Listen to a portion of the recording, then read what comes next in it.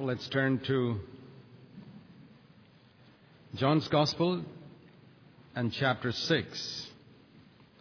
John's Gospel, chapter 6. Let's look at verse 38, which I believe is the one verse in all the Gospels that describes most clearly why Jesus came to earth. If you were to ask the average Christian, why did Jesus come to earth? They will give you the Sunday school answer. He came to die for our sins. Good. But that's not the full answer. If you want the full answer, find it in Jesus' own words in John 6:38. I came from heaven to deny my own will, not to do my own will, but the will of him who sent me. He came from heaven to spend his whole life on earth, saying no to his own will and yes to the will of the Father. What does that teach us? That means as a human being, he had his own will. And that had to be denied. That's the meaning of taking up the cross. Where man's will crosses God's will, that's the cross. And Jesus had a will of his own. For example, in Gethsemane, he said, I don't want to drink this cup. That was his will. The Father's will was you must drink the cup. So he denied his will and he did the Father's will. In temptation, all temptation is to make you do your will. And if you say no to your will, take up the cross in temptation, you get victory. You will do the Father's will. That's where you need the power of the Holy Spirit to put your own will to death. When it says put the flesh to death, it means putting your own will to death. You cannot do it on your own. It's too strong. David could not kill Goliath without God's power. Samson could not tear that lion without God's power. And you cannot put your flesh to death of your own will without God's power. That's why we need to be filled with the Holy Spirit. Jesus came not to do his own will, but the will of the Father. And that's where we are to follow him all the days of our life. John chapter 6 is a wonderful chapter because it begins with verse 2, a great multitude, and ends, verse 71, with 11 people. Verse 70 and 71. And if you want to know how to reduce the size of your congregation, study John chapter 6. Now, not many people are interested in that because everybody is interested in finding out how to increase the size of your congregation. Now, why did Jesus reduce the size of his congregation? Jesus was a great master at reducing the size of his congregation. Like Gideon's army, 32,000 reduced to 300. And God has always accomplished his purposes with a few. Jesus spent all his earthly life training 11 people. And here we see how this great multitude was whittled down, and many of his disciples left him, verse 60. Many, when they heard this, they said, this is a difficult statement. And it says in verse 66, many of them withdrew and did not walk with him anymore. Now, when many of your disciples leave you, what do? Most preachers will go visiting them and say, well, brother, please come back. We don't want you to go away. But Jesus said, goodbye, and let them go. And then he had 12 people left. And he said to them, he didn't say, oh, I wish you all won't leave me. It's not what he said. Do you all also want to go? What an attitude. What an attitude to be in Christian work like that. I'm not here to grab anybody. I'm not here to hold on to people. Those who want to go can go. But I'm not going to lower the standard of my message. Why are they going? They are going because they don't like this message of the cross. Jesus spoke about the cross in chapter 6. He said about eating his flesh, verse 53, and drinking his blood. You know what that means? Flesh and blood speak about the dying of Jesus. And he was saying, you got to die with me. That's not the message commonly preached today. Today people are told Jesus will bless you, he'll heal you, he'll make you rich, he'll take you to heaven. How many want to come? Everybody wants to come. But Jesus said, come and you have to die. How many want to come? It's difficult to find some hands raised when you get that type of invitation, and that's why there were only 11, 12 people left. So if you have a church where you preach blessing, prosperity, health, healing, and Jesus solves all your problems, and Jesus does everything good for you, and He'll make you a rich businessman, and your business will prosper if you honor God and all these type of stuff, you'll get a big crowd. They'll be pretty useless though. But if you preach like Jesus did, that you've got to deny yourself and take up your cross, and your business may not prosper because God doesn't want you to make money. He wants you to build a church. And you may have a lot of suffering, a lot of misunderstanding, a lot of tribulation, a lot of things like that. Very few people come. But that will be the body of Jesus Christ. How many people want to preach that? Very, very, very few. So don't be deceived by this prosperity preaching that goes on today. There are lots and lots of believers who don't actually preach prosperity, but who believe it. They think that when God blesses them financially, that's the mark of His blessing. I'll tell you something. There's only one mark of God's blessing upon you. And that is that you're becoming more and more like Jesus Christ in your character. If that's happening, God is blessing you. Otherwise, God is not. You know, when people say, oh, brother, God has blessed I was a very poor brother and I became full-time worker, but now God has blessed my children. And I say, you mean they've become like Jesus Christ? No, they've got jobs in the Gulf. Oh, that is what you mean by blessing you. There are multitudes of heathen and atheists who are being blessed by God then. You think it's only Christians who are going to the Gulf? What all wrong ideas people have. Somebody makes more money and he thinks it's God. Look at the multitudes of heathen and people in every religion who are making money. They also say their God is blessing them. But show me a person who's becoming like Christ. That cannot be duplicated by all those people in other religions. That is the unfailing mark of God's blessing. What about health? There are heathen people who live up to 100 years old. The world's oldest man in the Guinness Book of Records is not a Christian. What does it prove? Don't think long life and a lot of money is a proof of God's blessing. It is not. Christ-likeness. That's the thing. Never, never forget. Okay, that's how Jesus reduced the numbers. Chapter 7, we read about Jesus telling his brothers. You know, his brothers, it says in verse 5, did not believe in Him. His brothers despised Him. None of His brothers believed in Him, but after His death and resurrection, some of His brothers believed in Him. James and Jude, for example, they wrote 2 epistles, the brothers of Jesus. But during the time when Jesus was ministering, none of His brothers believed in Him. They despised Him. They made fun of Him.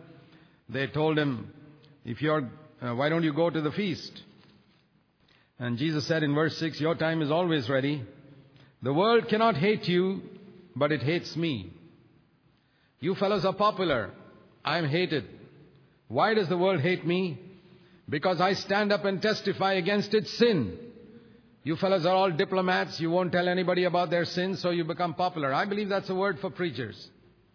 Why is it you're a popular preacher? Because you don't tell people about their sin.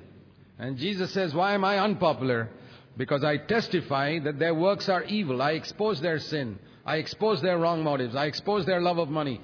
I expose their adulterous thoughts. I expose their greed, their jealousy, their fooling around with girls and women. I expose that. And I'm not going to tolerate any of that. And they hate me. And they'll hate anyone who preaches like that today. And so Jesus said to His brothers, go up to the feast yourself. Verse 8, I'm not going up. Because, what's the reason? My time has not yet come. You fellows, your time is always ready. Verse 6, you can do whatever you like because you don't have anybody authority over you telling you what to do and where to go. He said, I don't operate like that. I have an authority over me in heaven. When He tells me to go, I go. And so He has not told me to go, I'm not going. But then it says in verse 10, when His brothers had gone up to the feast, He Himself went up secretly. Was He telling a lie? No. Jesus lived like these policemen with a walkie-talkie. Here's a policeman on the street with a walkie-talkie. And you ask him, aren't you going to the police station? He says, no, I'm not going. I've been asked to stay here. And you go. And 2 minutes later, he gets an order, come to the police station. And he goes. And when you see him at the police station, you say, hey, 5 minutes ago I asked you if you're coming and you said you're not coming. You told a lie. He didn't tell a lie. He lived by moment directions from headquarters. That's how Jesus lived. He doesn't tell lies. At that time when the brothers asked him, he said, I haven't had any word to go. When the Father tells me to go, I go. And the Father did not want him to walk with his brothers all the way to Jerusalem and waste time in that useless gossip and conversation that would be going on along that. Sometimes the Lord tells you not to go with certain brothers because they don't know how to spend the time in a profitable way. Don't waste your time being with them. It's better you go alone. So then a lot of things we learn from Jesus' life, how we can live on this earth. Okay, chapter 8, we read about this woman who was caught in adultery. Just one more verse before we come to that, in verse 24 in chapter 7, which I want to point out, which is a good verse. Do you know, Jesus did not only say, don't judge, he also said, judge. Do you know that? That's in John 7:24. Don't judge, but judge. You must be balanced. You must not judge in one way, but judge in another way. If you don't judge, you'll be deceived on this earth. What Jesus said is, don't judge by outward appearance, but judge righteously. You have to discern whether that man is a true servant of God or not. Otherwise, you'll be deceived. Judge righteously. But don't judge by outward appearance. Chapter 8, verse 1 is combined with chapter 7, verse 53. Everyone went to his home, but Jesus went to the Mount of Olives because that was his home. And then you read about the story of the woman caught in adultery, a beautiful picture of Jesus' attitude to those who want to throw stones at others. The Pharisees were people who are always ready to throw stones at somebody else who they felt done something wrong. There are a lot of believers like that. Their pockets are full of stones which they want to throw at somebody or the other all the time. Sometimes they stand in pulpits and throw stones at people. Fling verses to hit somebody sitting there or somebody sitting there. Don't ever do it. Only Pharisees throw stones. Have you heard preachers throwing stones from the pulpit? You know that fellow is preaching to hit you. Jesus never did it. Don't ever do it.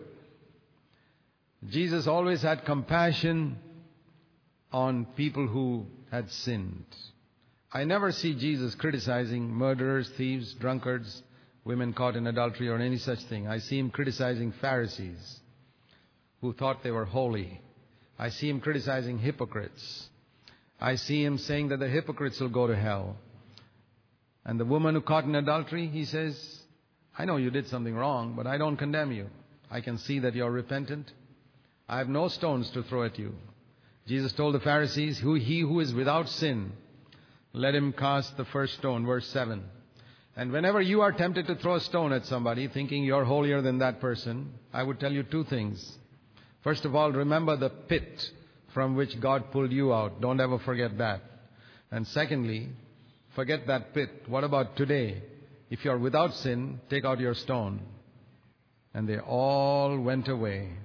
You'll never be able to throw a stone if you remember the pit from which God dug you out, and if you remember how much sin there is in your life today. You'll never have a stone left in your pocket. Your pockets will be empty of stones, and for the rest of your life, you'll never throw a stone at anybody, and you'll be a very blessed man. You'll be in fellowship with Jesus, who never throws stones at anyone. Christendom today is full of people who throw stones at others. Expose wrong doctrine, expose wrong methods, but don't ever speak evil of any man. And don't judge a man's motives because you don't know his motives.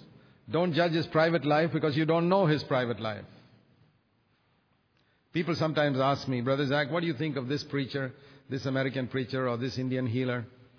I say, I haven't lived with him, so I don't know how he lives with his wife. I don't know what type of thoughts he gets. I don't know what type of dreams he gets. How can you ask me? I don't know. You ask me to give you my opinion about his ministry. That I can give you. Whether I agree that his ministry is Christ-like or not, that I can tell you. But about the man, I will not speak evil of any man. The Bible says, don't speak evil of any man. If you want to preserve yourself and keep your mouth sacred for the Lord, for proclaiming His word, make sure you don't speak evil of people. But at the same time, be discerning about their ministry. Don't follow their example if you find that's not the way Jesus would serve. And so Jesus never threw any stones. And when they heard this, they all left. But Jesus was left alone and He did not throw any stones. John 8:32 is another lovely verse. You shall know the truth, and the truth shall make you free. Today there are multitudes of denominations and Christians who say, I've got the truth. We've got the truth. We've got the truth. How do you know whether somebody's got the truth? When a preacher says, I'm preaching the truth, how do you know whether he's preaching the truth? Here is the answer. If what he's preaching is the truth and you receive it, it'll set you free.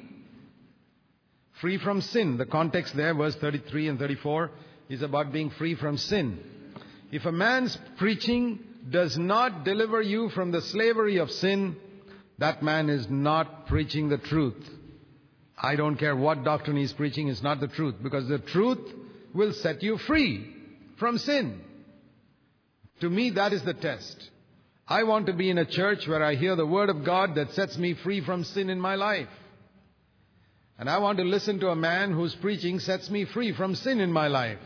From my thoughts, my words, my actions, my attitudes, my motives. That's how I know whether a man is preaching the truth. Jesus has given me the guideline. It's there. Why don't you take it? That's the way to test the truth. Not just by checking on a doctrinal statement. If a man doesn't speak the truth, you will remain in bondage. And any preaching that brings you more into bondage, touch not, taste not, handle not, this, all types of rules and regulations, that is definitely not the truth, because it brings you more into bondage. Okay. Please think about that. Verse 44. You are of your father the devil, he told the Pharisees, and the devil was a murderer from the beginning. There's no truth in him. When he speaks a lie, last part of verse 44, he speaks from his own nature. He's a liar and the father of all lies. What is the devil? Father of all lies. When you as a Christian tell a lie, who is the father of that lie? Who? Satan. Who is the mother? You. And the child? The lie. See, Satan cannot produce a lie unless he finds a mother. Please don't be a mother for Satan to produce lies. When you're tempted to tell a lie, you tell Satan, I'm not going to be the mother. Go and find somebody else. See, you can't have a child just as a father. The father needs a mother. And Satan is the father of lies, and he's going around the world looking for mothers. And sometimes he finds mothers among believers who to produce that lie. Please remember that. Okay. Chapter 9, verse 4 is a very good verse for our country today.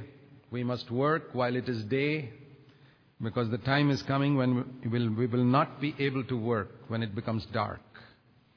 Take the opportunity while it is day. While Jesus is in the world, verse 5, He's the light of the world. Now He's gone away from the world. Who is the light of the world? Jesus said, you are the light of the world. So if I were to ask you a question today, who is the light of the world? Today, don't say Jesus. According to John chapter 9, verse 5, He was the light of the world only as long as He lived here. Today, according to Matthew 5, 14 to 16, you are the light of the world.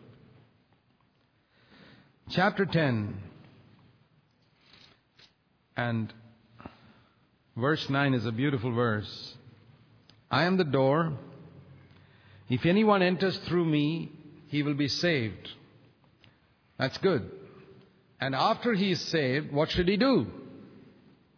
He must be balanced. What does it mean to be balanced? He must go in and he must go what? Out.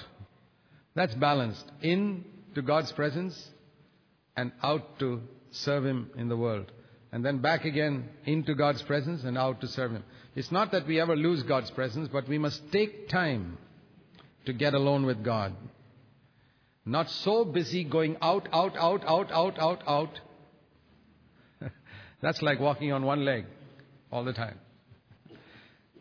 It's like people in the convents or monasteries who are hopping on the other leg all the time, who never go out. A balanced Christian has got two legs. He goes in and goes out. He worships God and he serves Him.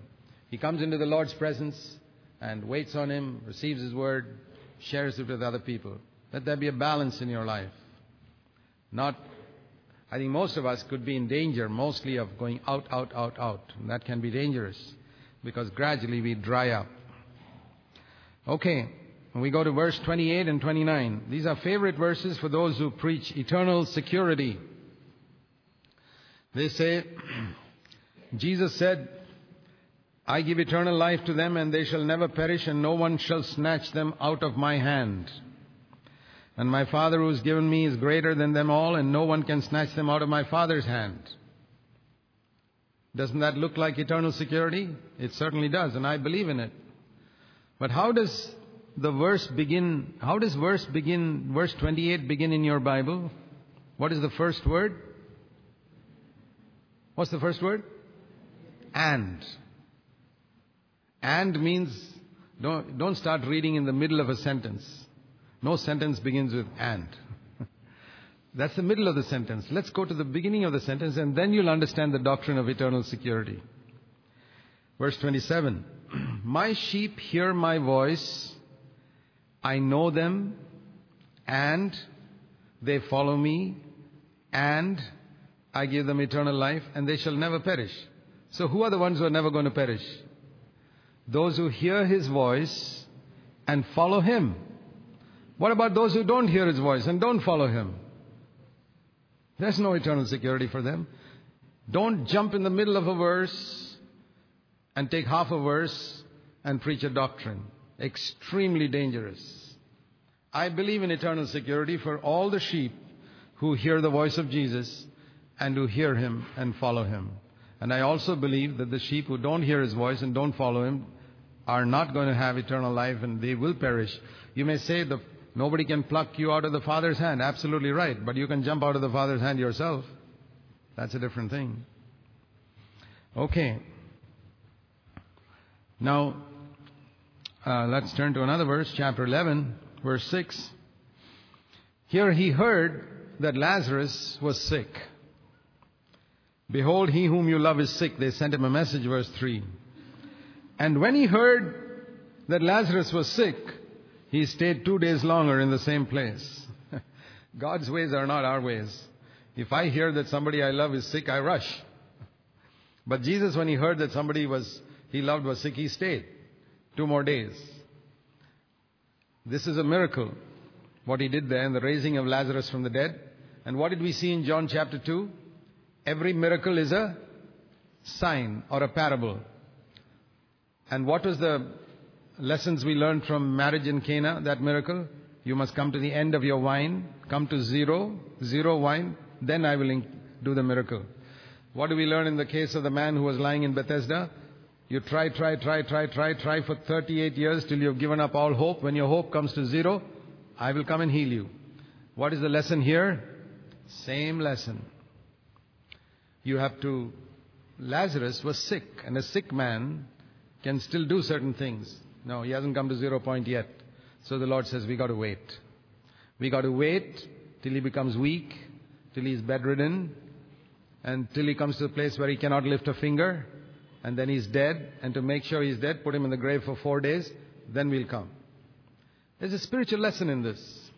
Some of us are so strong that the Lord cannot come to help you. You're too strong. He has to wait.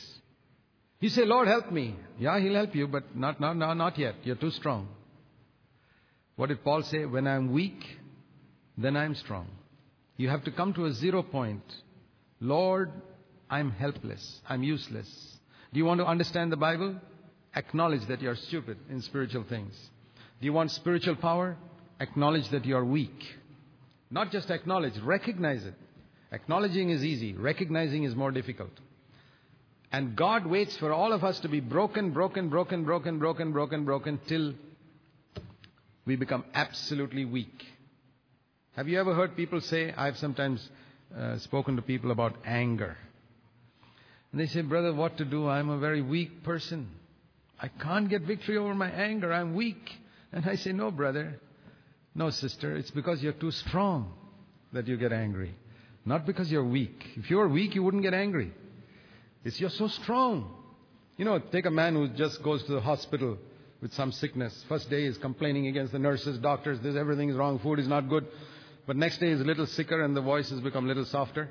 And after a week, all the tubes here and there in the mouth, only now and then he complains now. And gradually he becomes so weak, all the anger is gone. When was he angry? When he was weak or when he was strong? Why do you get angry? You are too strong. God has to make you weak.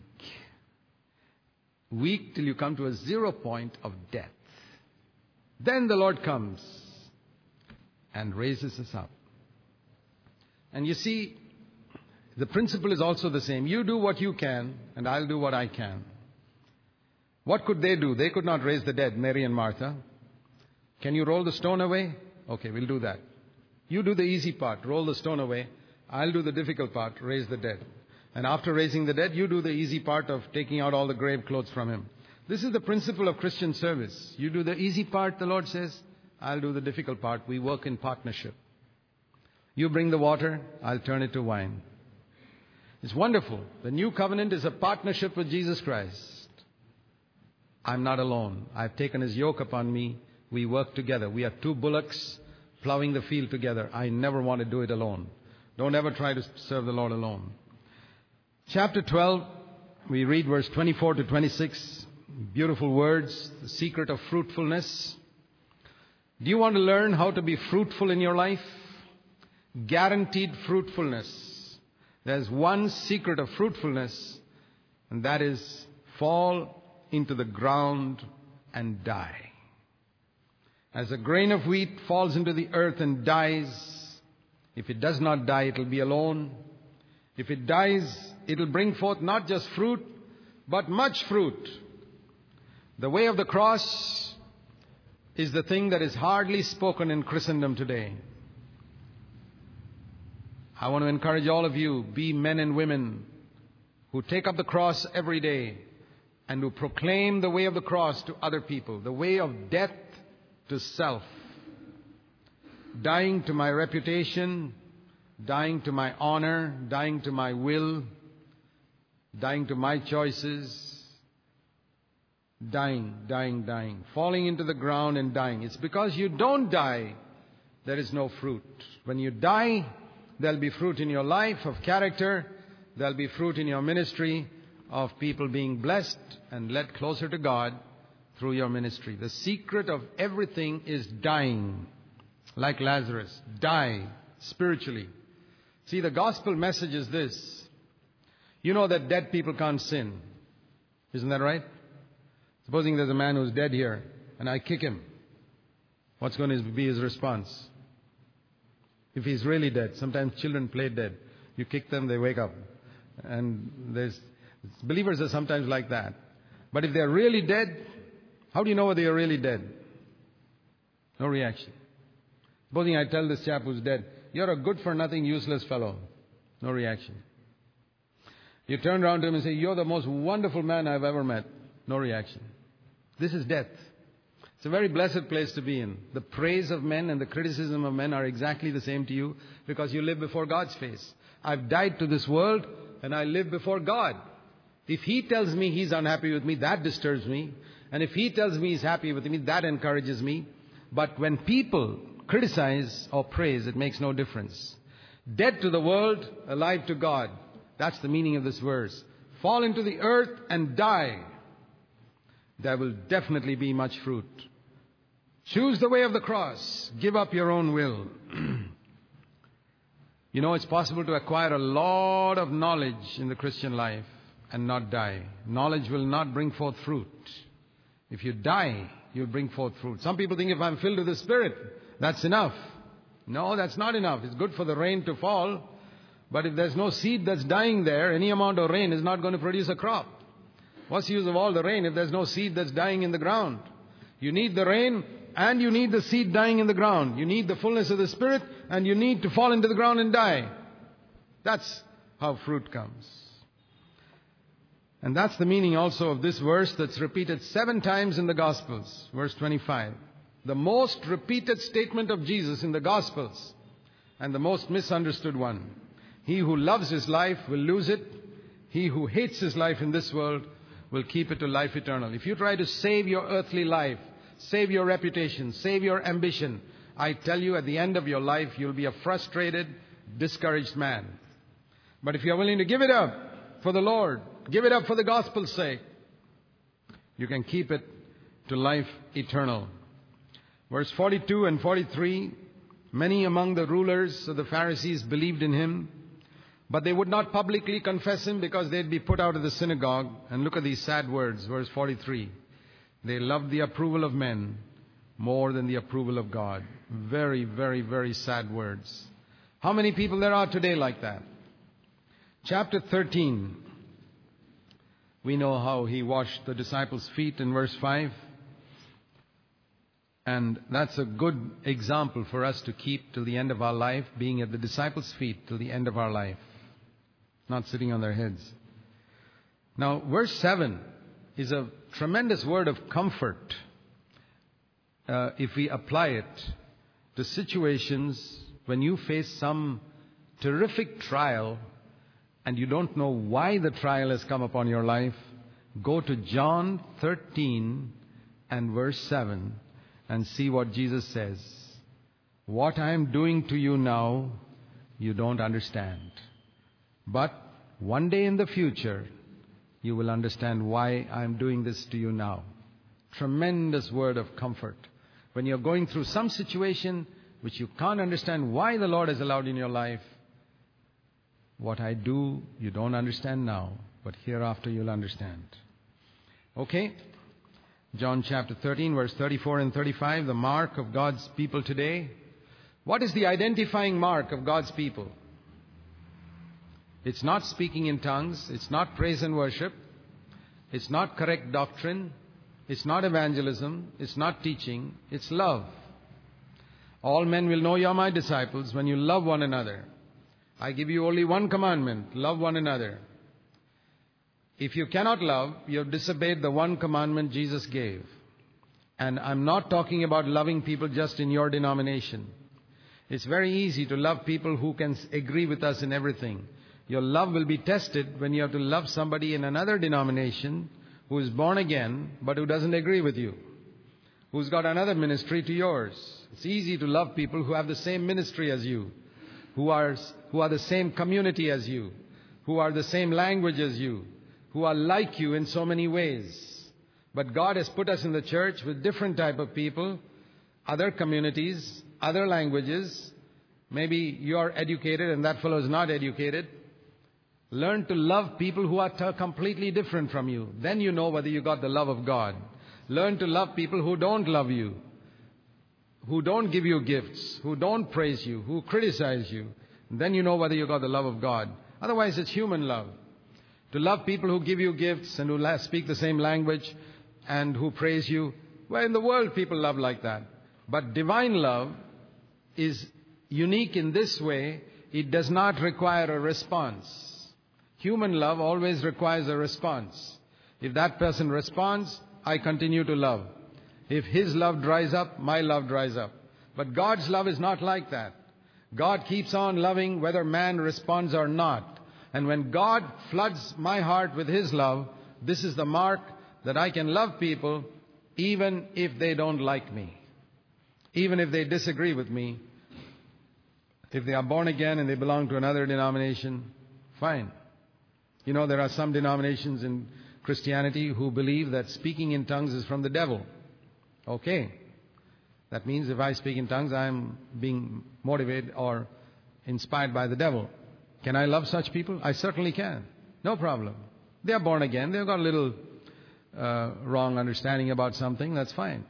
I don't have to hate them for that. I don't have to spend my time criticizing them. The test of my love is I can love somebody who even thinks I'm inspired by the devil. Can you do that? Jesus could, through the power of the Holy Spirit. This is the mark of a true Christian. And this is the mark of a true Christian church. all people will know that you love one another. Don't go to a church and say, do you break bread every Sunday? I say, I'm not interested in that, first of all. Do you do evangelism? I'm not even interested in that. Do you have expository teaching of the Bible? They may not even know the meaning of expository. Forget it. Ask them something they can understand. Do you all love one another? Hardly anybody asks that question. And yet that's the most important thing. Please remember it. Chapter 14, 15, 16, 17 are all at the Last Supper. Chapter 17 is the prayer, and chapter 14, 15, 16 have got these tremendous teaching which could take many, many sessions. Let me just pick out a few verses. John 14, verse 12. What does this mean? Truly I say to you, he who believes in me, the works that I do, he will do also. Is that right? That the works Jesus did, we can also do? And if you were to ask the average Christian, can you tell me some of the works Jesus did? We'll immediately say, he raised the dead, he fed the 5,000, he walked on water. How many of you have fed the 5,000 and walked on the water and raised the dead? I've never met one man in my life who has done it. So what does it mean? Shall I tell you some of the other works that Jesus did? When his mother told him to go to the well and draw some water and bring it, he brought it. He worked in the carpenter shop, perspiring, and his hands were all hardened through work. That was also the work that Jesus did. When some poor widow wanted a stool made, he made the stool and gave it free. Do you think of those type of works? He forgave his brothers who always irritated him. That was also work. The works that I do shall ye do also. Why do you think only of the last 3 years of his life? Let's think of 90% of his life, 30 years, where he did such a lot of work. Those are the works we can do. Help others. Can you think of the number of people in Nazareth who were helped during those 30 years? And he who believes in me shall do the works that I do. In one sentence, what are the works that Jesus did? The will of his Father. John the Baptist never did a miracle. We read that in John's Gospel. He never did a miracle. But he did the will of his Father. Don't think you have to do miracles to do the will of the Father. That depends on God's calling for your life. Supposing I say, unless you all preach like me, you're not doing God's will. That is stupid. As stupid as if somebody says, you don't do evangelism like me, you're not doing the will of God. No. God shows you what you must do. Maybe you're a mother to look after 4 children. Look after them properly. I'm sure Jesus, when he was a little boy, looked after his younger brothers, the babies that were born in the house. Helped Mary, his mother, to look after his younger brothers and sisters. Jesus did that when he was 10 years old. Those are the works that he did. Can't you do that as a mother? Look after your children. He who believes in me shall do the works that I do. And if God calls you to raise the dead, he'll give you the power to raise the dead. And if God calls you to preach like somebody else, he'll give you the power to preach like that. That's ministry. But the works relate to our life. And so think of the works that Jesus did. Secondly, verse 12. Greater works than these shall he do. Greater works? That means I'll raise 25 people from the dead? No. Greater in terms of quality. We always think in terms of quantity. He didn't say more. He said greater. There's a difference between more works and greater works. More works means quantity. Greater means quality. Quality of works. Can we do greater quality of works than Jesus did? What was the one thing Jesus could not do during his entire 3.5 years ministry? Shall I tell you? He could not make even 2 disciples one with each other. All 12 were fighting to be the leader. Even 2 of them could not become one. Not because of Jesus' fault, but because they did not have the Holy Spirit in them. In the Old Testament, nobody could become one. But after the Holy Spirit came, they could become one. And that was the greater work, the building of the church as one body. Isaac Newton was a great scientist, one of the most brilliant minds in science. He's the one who discovered the law of gravity. But do you know that compared to Isaac Newton, I may be a very stupid person, but with a computer, I can do more calculations in a very short time than Isaac Newton could do in 20 years. Is it because I'm cleverer than Isaac Newton? No. Because I've got greater facilities than he had. That is the answer to this question.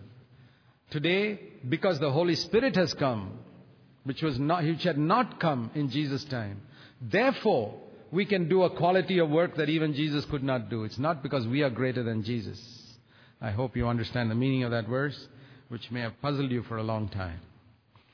New Covenant, verse 15. Don't keep my commandments because you're afraid of me. Don't keep my commandments because I give you gifts. If you love me, keep my commandments. In the Old Testament, it was not like that. Deuteronomy 28 said, if you obey, you'll be blessed. If you don't obey, you'll be cursed. It's like telling a child, if you obey what daddy says, I'll give you a chocolate. If you don't obey, I'll give you a stick. So with the chocolate and the stick and the chocolate and the stick, we make our children obey. That's how obedience was under the Old Covenant. But when the son becomes 25 years old, you don't tell him, if you obey, I'll give you a chocolate. If you don't obey, I'll give you a stick. He may give the father a stick if he talks to him like that.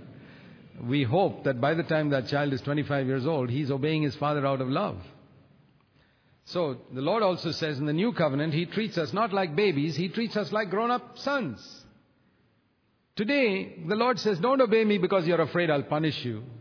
Don't obey me because you want a chocolate. Obey me because you love me. If you don't love me, forget it. Don't do anything. That's New Covenant life. Chapter 15 and verse 16, the Lord says, you did not choose me, but I chose you. Never forget that. Verse 19, if you were of the world would love its own, but because you are not of the world hates you. Verse 26 and 27, beautiful words.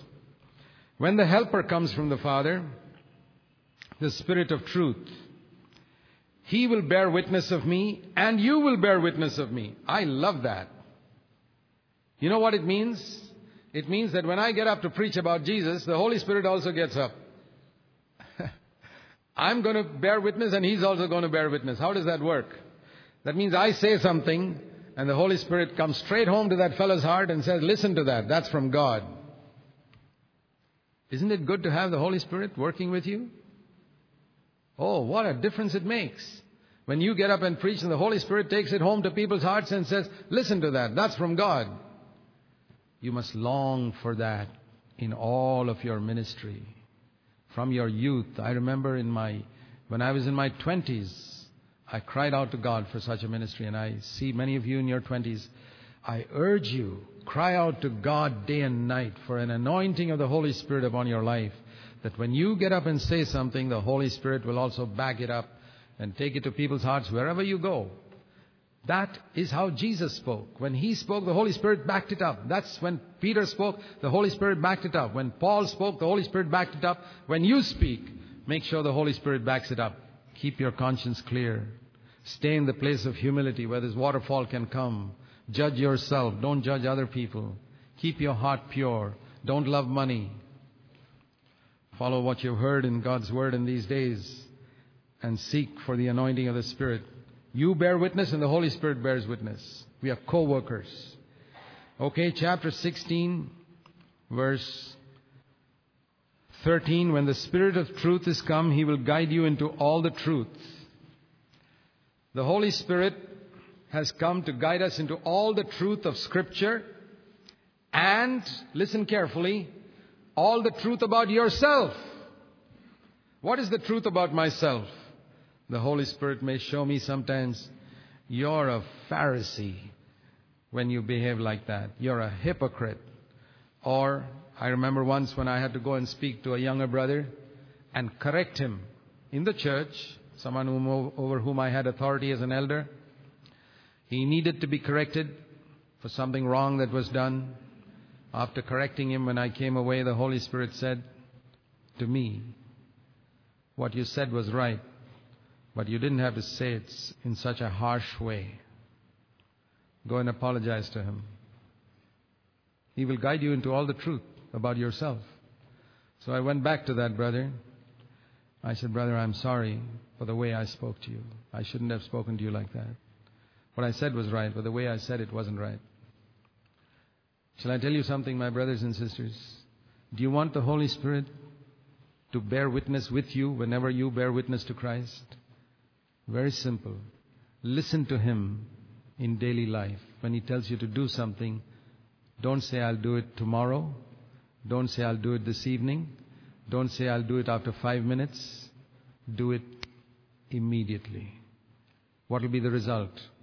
When you get up to speak, the Holy Spirit will get up immediately and back you up.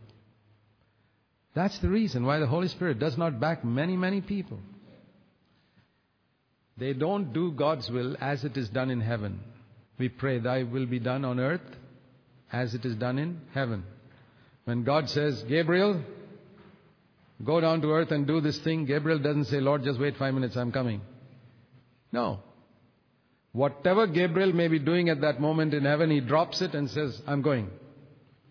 Thy will be done on earth as it is done in heaven. Show me a man or a woman who obeys God like that, and I'll show you a man or a woman whom God uses till the end of his life or her life. Multitudes of people, they never obey God like that. They wait till tomorrow, wait till the evening. The Lord says, go and apologize to your wife. They think about it. Where in the world can such people serve God? Not in 100 years. Be quick to listen to the Spirit, and you'll find the Spirit backs you up. Love the truth about yourself. You are wrong. Admit it. Humble yourself. Go and ask forgiveness from the lowest, youngest brother. Go down, and you'll find the waterfall is always upon you. Chapter 16, verse 33, the Lord says, I've overcome the world. You know, He also had to overcome. Some people think Jesus didn't have to overcome anything. He Himself said, I've overcome the world. Do you know what the world is? How do you define the world? Don't use your definition. Give me a scriptural definition of the world. 1 John chapter 2, verse 16. All that is in the world is the lust of the flesh, the lust of the eyes, and the pride of life. That's the scriptural definition of the world. What did Jesus overcome? He overcame the world. Think of that. He overcame, and He says, you overcome now. Chapter 17, verse 2. It's a word especially for those who are leaders. It says about Jesus, He says to the Father in prayer, Father, you gave me authority over all flesh, all mankind, to give them eternal life. Why does God give me authority over believers? Not to rule over them, not to make them serve me, not like some pastors who got young fellows under them to go and buy vegetables for them and do all types of things. This is not why God gives me authority. God gives me authority over people only for one purpose, not to make them my servants, but to give them eternal life, to lead them to partake of God's nature. Eternal life is another phrase for God's nature. Eternal life does not mean a life that never ends. Eternity is not, the definition of eternity is not time that never ends. The definition of eternity is time that never began and never ends. Eternal life is life that never began and never ends. Who's got that life? Only God. He may give it to me. It's His nature. The only reason why God gives us authority is to lead other people to partake of God's nature. No other reason. I must never have authority over other people for any other reason other than to lead them to partake of God's nature. Then you'll be a true servant of God. Verse 3, eternal life. What is eternal life? Eternal life is to know God personally and to know Jesus Christ personally and thus partake of His nature. Verse 9, the Lord says, I don't pray on behalf of the world, but I pray for these people. There we learn that it's more important to pray for God's children than it is to pray for the world. Some of you may think it's more important to pray for the world. Jesus said, I do not pray for the world. I pray for these people whom you have given me, and through them I'll bless the world. Verse 10 is a beautiful verse of exchange. It's a good verse for all of us to do also. How did Jesus have such tremendous authority in His life? Here's the answer, John 17:10. He said to the Father, Father, everything I have is yours. And the Father said, okay, everything I have is also yours. Do you want the Father to say that to you? Everything I have is yours? You got to say it first. You got to tell the Lord, Lord, everything I have is yours. But don't tell God a lie. Say it only if you mean it. Sit down, count the cost, count all the valuable things you have in your life, and say, Lord, I give it up to you. Everything. Some of you young people, you may even have to give up your desire to get married. Are you willing? Everything means everything. Ambitions, money, time, energy. That's the exchange that Jesus made. Verse 23 is one of the most lovely verses in the whole Bible. It revolutionized my life as a young man. God loves us as He loved Jesus. The last part of verse 23. Many scriptures tell us that God loves us. There's only one scripture that tells us how much He loved us. Verse 23. God loves us as much as He loved Jesus. I praise God for the security that brought into my life. I was a very insecure, timid, shy young man when God opened, and I'm feeling very inferior to all other believers. Now, when you see me stand up here, you wouldn't believe it. But that's because God changed me. He filled me with the Holy Spirit. Not only filled me with the Holy Spirit, He taught me that He loved me as much as He loved Jesus. And that's what brought security into my life. And some of you who may be like I was 30 years ago, timid, shy, insecure, feeling inferior, you know what you need? You need to be filled with the Holy Spirit, and you need to believe that God loves you as much as He loved Jesus. As He cared for Jesus, He will care for you.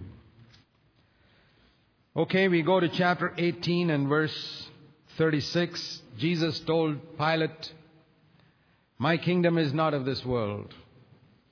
If my kingdom were of this world, my servants would fight."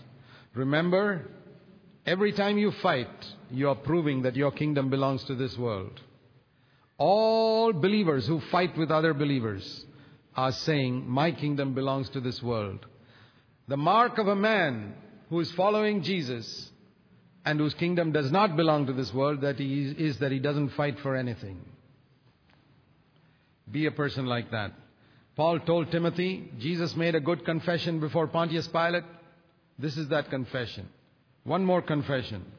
Chapter 19, verse 11, 10 and 11. Pilate said to Jesus, "Don't you know I have power to crucify you or to release you?" Jesus said, "You do not have power to release me or crucify me unless my Father gives it to you." That was the dignity Jesus had. And Pilate got scared. It says, as a result of this, Pilate, verse 12, tried to release him. This judge, this magistrate was telling him, "Don't you know I've got power to release you or crucify you?" And Jesus stood very calmly there and said, He didn't say, "Please, please, please release me." He stood there with the dignity of the Son of God and said, "You got no power over me except what my Father gives you." Remember that in a time of persecution, when you face injustice somewhere, people are harassing you, and maybe you stand in court. Believe that no magistrate, no judge can ever write a verdict against you without your Heavenly Father's permission. That is the good confession Jesus made before Pontius Pilate. Okay. We read in chapter 20, verse 11, about Mary Magdalene waiting outside the tomb of Jesus. And just let me mention one thing about Jesus' crucifixion. It says here that they wanted to take the body down from the cross, verse 31, chapter 19, 31, because the next day was a special Sabbath day. It wasn't the regular Saturday. The next day was a Friday Sabbath, because Jesus was crucified on a Thursday. Okay, chapter 20, verse 11, we read Mary waiting outside the tomb of Jesus. And notice that the first human being that ever saw the resurrected Jesus was Mary, a woman who was a sinner. God picked out a woman, God picked out a sinner to give her the greatest honor, to see the beginning of the new creation on the 8th day, on the 7th day, on the 8th day, the Sunday, when Jesus rose up from the dead, the beginning of the new creation. The old creation began in Genesis 1. The new creation here in John 20. Who was the first person to see it? A woman, not a man. A sinner, not a righteous person. Remember that. Learn to value women. God values them. Chapter 21, we read about the disciples going fishing. Another sign, the closing sign of the book of John. What is the message in this sign? You have to come to a 0 point. They started fishing at 6 o'clock in the evening, no fish. 9 o'clock, no fish. 12 o'clock, no fish. By 2 o'clock, they are discouraged, but still they are trying. 4 o'clock, no fish. They said, okay, we'll give it one more try. 5 o'clock, they have come to 0. We are going home. And Jesus appears and fills their boat with fish. What is the message of this miracle? You have to come to a 0 point. You have to come to an end of yourself. You have to come to an end of the wine. Lazarus has to die. 38 years have to go. All your strength has to come down to 0. Then the Lord will come. Why don't you get victory over sin today? You're trying. No fish. You haven't come to a 0 point yet. You have to fail some more. You have to fail till you come to 0. And then your boat will be full of fish. Why? Because if the Lord were to give you victory before you came to that 0 point, you'd be very proud of your victory. And secondly, you'd look down on other people who don't have victory.